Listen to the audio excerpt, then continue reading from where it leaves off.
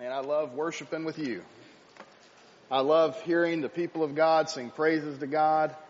I love our choir. Mitzi, thank you for a wonderful message through that song. Band, thank you. And Marcia, as always, thank you. You were over there a minute ago. Right over there. But we are blessed.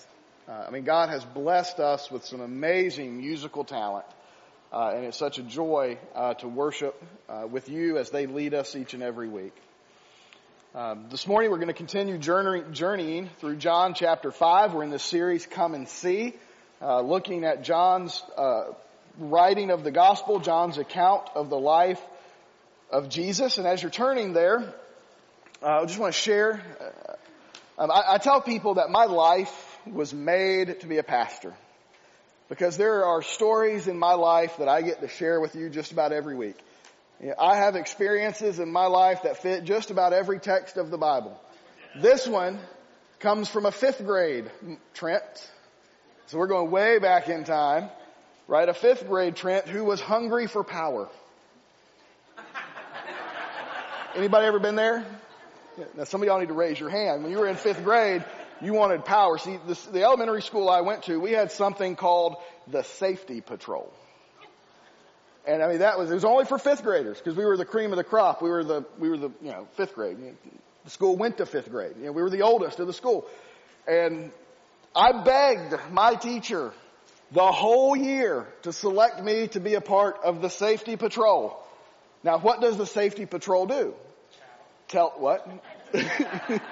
We get to tell other people what to do, particularly those younger than us, right? And so they stand at various areas around the school and like, hey, don't run, or hey, you're going to be late for class, or that's what it's safety patrol, making sure everybody did. Finally, after pestering, if you're a teacher, you probably would have never gave me safety patrol, but she wanted me to be quiet. She wanted me, TJ says that's a bad word, so I gotta be careful. She wanted me to be quiet, so she assigned me the role of safety patrol. So I went through the training, and I got my authority in the form of a orange little, whatever it was. I don't know, it wasn't really a vest, but it was just a little, you put this little sash, that's it. My orange sash and my orange belt. And I became the dictator of the safety patrol. Nobody was running on my watch. Not even the teacher who was late for school. She was running way late for class. I said, excuse me. I'm not going to call her name. I said, excuse me. I called her by her first name. No, but I'm safety patrol. You need to slow down. Now she looked at me and she goes, who do you think you are? I said, I'm safety patrol. So I got rode up as a safety patrol. I was like, that's my job. Don't question my authority as a safety patrol. I was a very controversial safety patrol individual. Parents got mad at me for yelling at their students for getting out of their car too fast. I'll be honest with you, I took it to the extreme. Interesting note, it's only like a 9-week deal and then you get somebody else. I got nominated to do it again. So I did it for 18 weeks. Because I got reassigned to a location where nobody was at, though, the second 9 weeks. Authority. People questioned kindergartners would question my authority. And I was a very controversial safety patrol officer. Now, I'm not Jesus and I'm not like Jesus, but that illustration kind of sets the example of where we're going today, because Jesus is a very controversial figure because of his authority and the authority that he is demonstrating. John chapter 5 is bringing all of this to the surface. Jesus has demonstrated his authority to heal a paralyzed man. He's demonstrated his authority to do this on the most holy of days, the Sabbath. He's also, earlier in the passage, demonstrated his authority to cleanse his Father's house, the temple. Jesus is showing authority that has not been seen, and he is doing this in the face of the actual authority. The Pharisees and the Sadducees, the scribes, the Jewish leaders, they're the authority. And now Jesus has shown up and he says, no, you've gotten it wrong. You've messed this whole thing up. I'm the authority, and I'm going to show you why. Clean out the temple, heal a man. I do it on the Sabbath. Me and my Father are the same. And the Pharisees are standing there, much like that teacher, and saying, who do you think you are to tell this man to walk on the Sabbath? Who do you think you are to come in here and tell us we've been doing it wrong? Who do you think you are to come in and correct hundreds of years of religion? In verse 17, which we looked at last week in John chapter 5, Jesus responds to this. He answers this question. It's a very interesting word. That word answer to respond is a legal word. Jesus begins in 17 to give a defense of his authority. I mean, they're asking the question, who do you think you are? Where does this authority come from? And Jesus says, well, sit down, buds, bucks, buckaroos. Take a seat. I'm going to tell you where my authority comes from. I tried to do that with the teacher and I still got rode up. But Jesus has real authority from a real source. And for the rest of chapter 5, he's going to give a defense of where his authority comes from. And it's essentially found in this idea that he says in verse 17, my Father is still at work and I am working also. So Jesus has now healed on the Sabbath, which is punishable by death because he's worked on the Sabbath. He's now claiming that God is his Father, showing kind of an equality with God. In fact, the Pharisees interpret it as such. John provides a little commentary that the Jews began trying to kill him. Not only was he breaking the Sabbath, he was even calling God his own Father, making himself equal to God. For the Jews of the day, that's blasphemy. And so this is absolutely for the religious elites, for the religious leaders. You got this guy, this carpenter who just shows up, starts saying, hey, me and my dad, look what we're doing. My authority comes from him. They're like, you can't say that. So they're going to kill him. The course of his life has now been set. But Jesus gives this defense that says, actually, I and the Father am one. The authority that I'm showing you, the authority that I have, is from the fact that I and the Father are one. There is a unique relationship between God the Father and God the Son. And there is an equalness to it, but as we're going to see, it's not an equalness as Jesus is a competing God, or Jesus isn't just another God. You know, I think the Trinity is one of the hardest things for Christians to understand and hard to explain. There's no illustration that I can give you that works to describe the Trinity, other than just to say this. The Father is God. The Son is God. But the Father is not the Son, and the Son is not the Father. They're both equally God, but they're uniquely different. And that's what Jesus is kind of going to explain. But he's going to give us a deeper meaning that his authority comes from his oneness with God, and that this authority gives him certain abilities because he shares those abilities with God. So start with me in verse 19 this morning. Jesus replied, again, he's giving this defense. Truly, truly, or truly I tell you, the Son is not able to do anything on his own, but only what he sees the Father doing. For whatever the Father does, the Son likewise does these things. For the Father loves the Son and shows him everything he is doing. And he will show him greater works than these, so that you will be amazed. And just as the Father raises the dead and gives them life, so the Son also gives life to whom he wants. The Father, in fact, judges no one, but has given all judgment to the Son, so that all people may honor the Son just as they honor the Father. Anyone who does not honor the Son does not honor the Father who sent him. Truly, truly, I tell you, anyone who hears my word and believes him who sent me has eternal life and will not come under judgment, but has passed from death to life.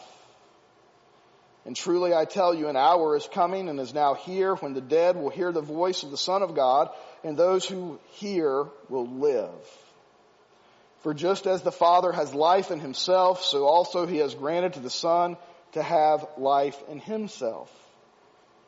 And he has granted him the right to pass judgment because he is the Son of Man. Do not be amazed at this, because the time is coming when all who are in the graves will hear his voice and come out. Those who have done good things to the resurrection of life, but those who have done wicked things to the resurrection of condemnation. I can do nothing on my own.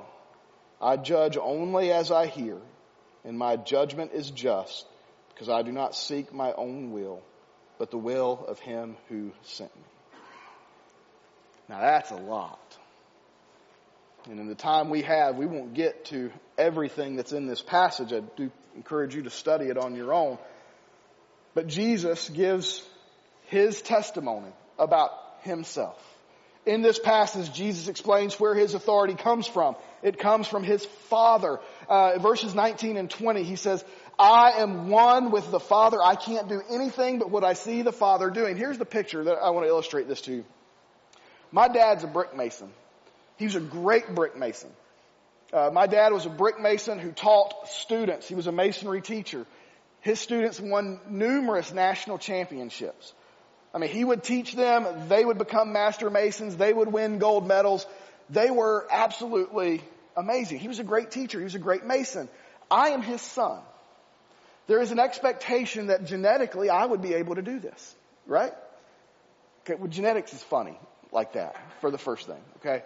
But my dad loved me so much, he desired for me to be good at this and to teach, if nothing, maybe not to win a gold medal, but to have a skill that I could fall back on. And so in a very modern day like sense, he was the master teacher, I was an apprentice. Everything he did to show me to lay brick, I tried to copy. Now, at some point for me, again, I'm not Jesus. So for me, the skill to do what my dad did just didn't exist. The genetics were not there. But I tried. Everything he did, I did. Now, one time I tried to do it my own way. You don't do that with a master teacher. Because they'll come over, they'll kick your wall right down in front of you. That could have happened, right? You got to do it exactly like the master. That's the picture, I think, in Jesus' mind. He's got this picture, this is a very common thing in the day where sons would become apprentices in the family businesses of their fathers. Their fathers would carefully and meticulously show them exactly what they were to do. Jesus' dad, Joseph, was a carpenter. Make no mistake, Jesus would have learned how to be a carpenter. Jesus would have learned the trade and he would have followed the instructions of his dad to the T. Because that's what an apprentice does.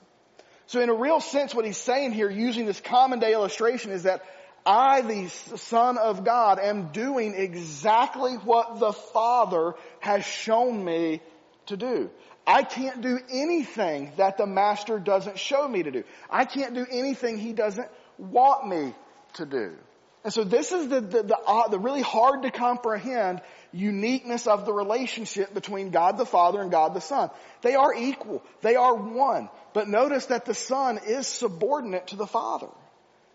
Jesus can't just show up and start running around and doing things that God does not want him to do. He is doing it exactly like God says. Now, for you and I, this is what this means. It means that Jesus is revealing to us the nature and the character of God. A question that is in the Gospels is simple. Has anyone ever seen God? This will show up in John. Has anyone ever seen God? Have you ever seen God? No. But they've seen the Son. And if you've seen the Son, you've seen the Father. Jesus has come to demonstrate and to show us the very nature of the Father, the love of God, the grace of God, the teachings of God. If you walk around and people say, well, I don't know if God exists. Well, he does. We can see him in the form of the Son. Now, you and I can't see the Son, but we have a lot of eyewitnesses who saw the Son, who faithfully recorded the actions and the teachings of the Son.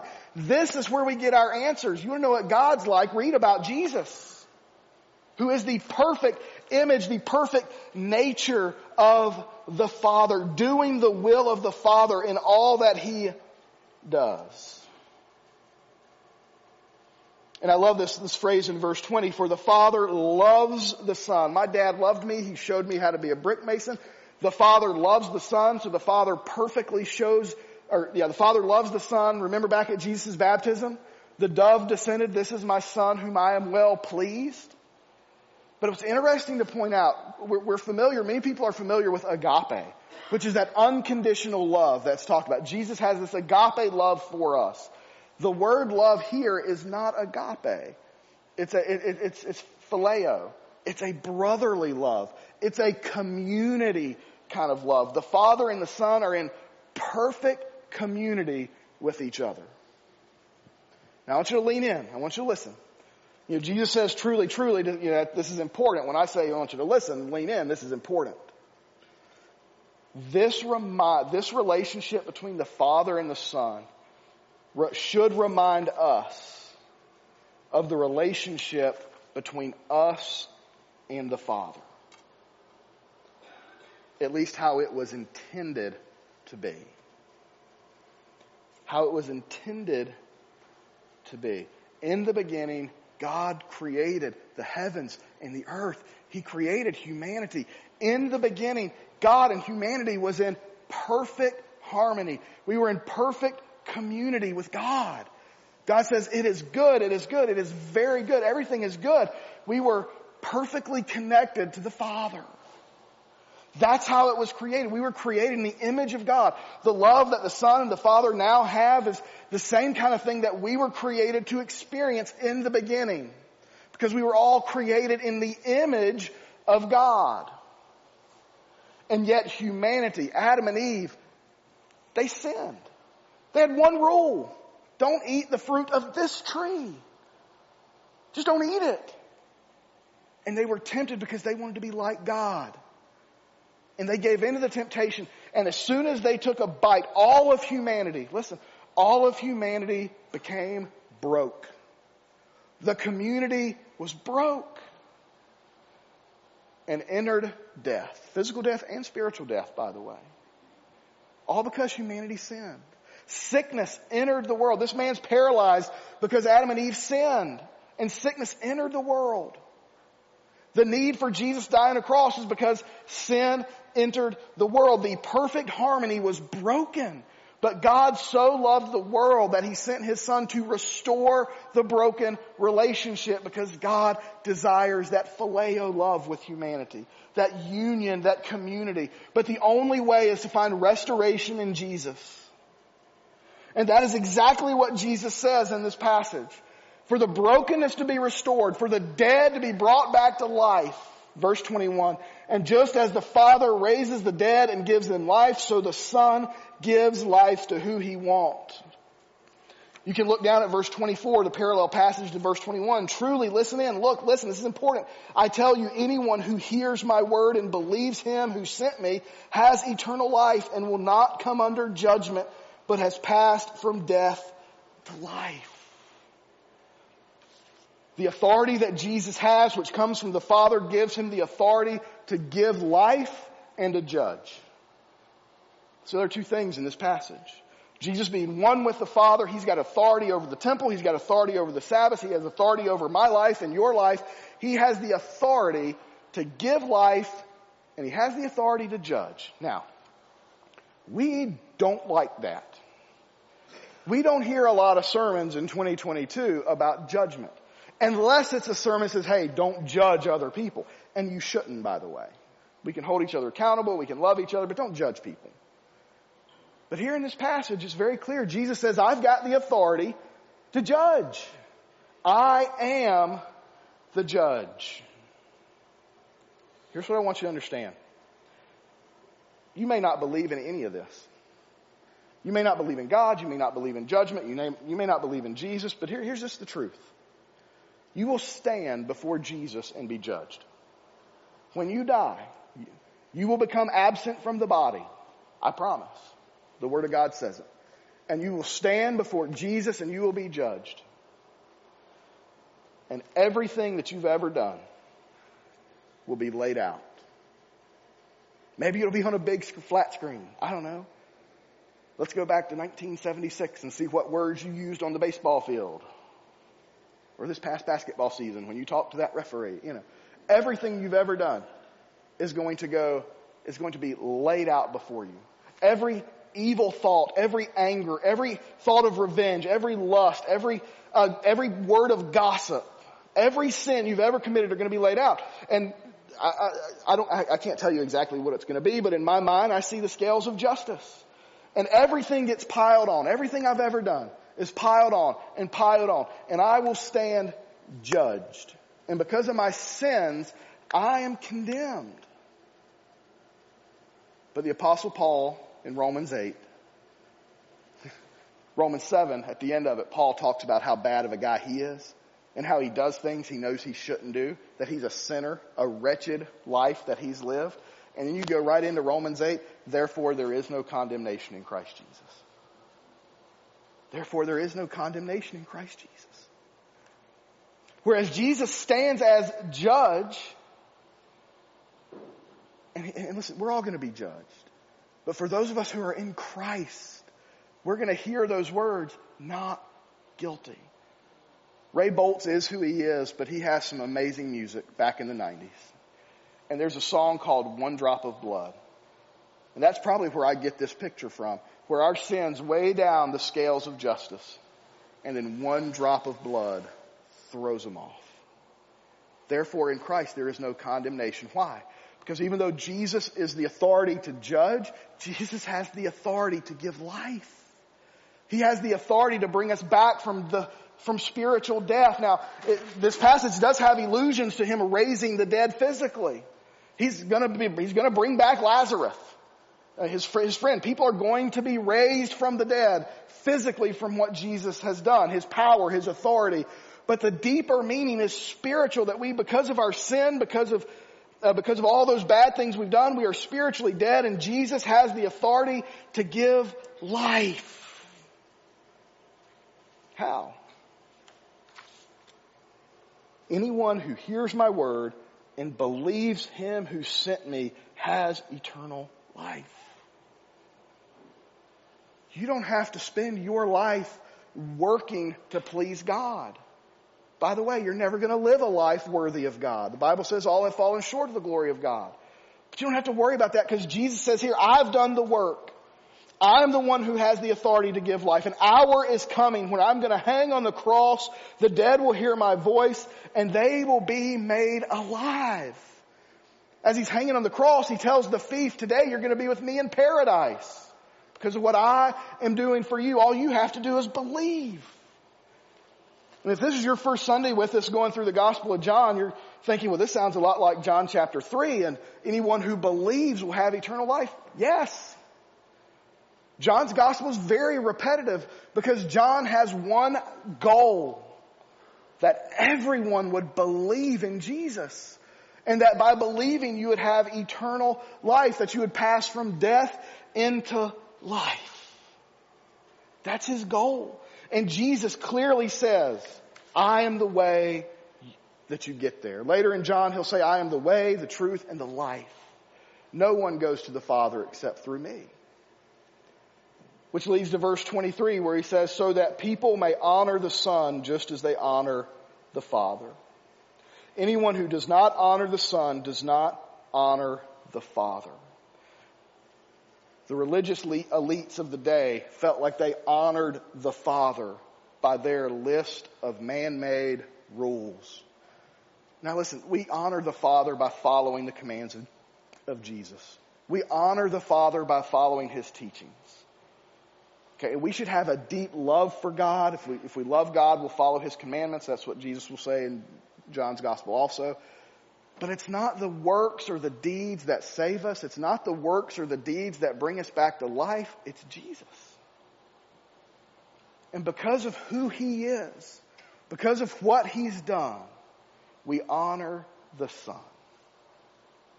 There are people in our world today who are separating the Father and the Son. It's just our culture. It's a big cultural movement. They're throwing out a lot of God. And they're only keeping some teachings of Jesus. On the flip side, some people only take God. There's religions that only worship God and look down upon the Son. Jesus is very clear. To honor the Father, you have to honor the Son. The only way to the Father is through the Son. The only way for your life to be restored is through the Son. The only way for your sins to be forgiven is through the Son. The only way for you to have eternal life is through the Son. And the people today who say Jesus never claimed to be the Messiah, Jesus never claimed to be the Son of God, Jesus never said what the church says he said, have you read John chapter 5? My Bible has it in red letters. Jesus very clearly says, I and the Father am one. And because of that, I'm here to give life to the dead. I'm here to restore the brokenness. And as we prepare for a time of invitation, the invitation is this. Do you need Jesus to give you life? Our whole series is called Come and See. The whole series is based around the invitation to come and see who Jesus is and what Jesus does. Jesus very clearly tells you who he is and he says what he's going to do. Because he loves you. Because God loves you. This morning, if you're here, do you need to respond to the invitation to follow Jesus? Do you need to stop running away and finding all these different avenues to make yourself feel whole? Or do you just need to come forward and say, Jesus, I love you and I just want to follow you? That's the gospel. I'm just going to follow Jesus. I'm going to surrender my life to Jesus. Jesus, you're the King of Kings, the Lord of Lords. Whatever you say, I'm going to do because I know you're going to forgive me. It's not very hard. You just have to respond. You have to receive the gift of life. So during this song of invitation, I'll stand down front. If you're ready to give your life to Jesus today, if you're ready to make the decision to follow him, I'll pray with you. If you want to just come down here to the altar and pray, you can do that. You don't have to pray with me to be saved. You just have to give your life to the Lord. If you want to do it at your seat, you can do it at your seat. Just be sure to talk to somebody afterwards if you have any questions. But that's the invitation. Are you ready to go from death to life? Let's pray together. Father, we're so grateful for your love, your mercy. We're so grateful that you desire to have a brotherly, communal, community connection with your children. That even though we sin and we rebel and we have moved away from you, you have sought your children. Through your grace and through mercy, you have drawn us to this place today. Father, help us to respond to the invitation to come follow Jesus, so that our sins may be forgiven and that we can stand before the judge and say, therefore there is no condemnation in Christ Jesus. Help us to share this message to the world. And we ask this in Jesus' name. Amen.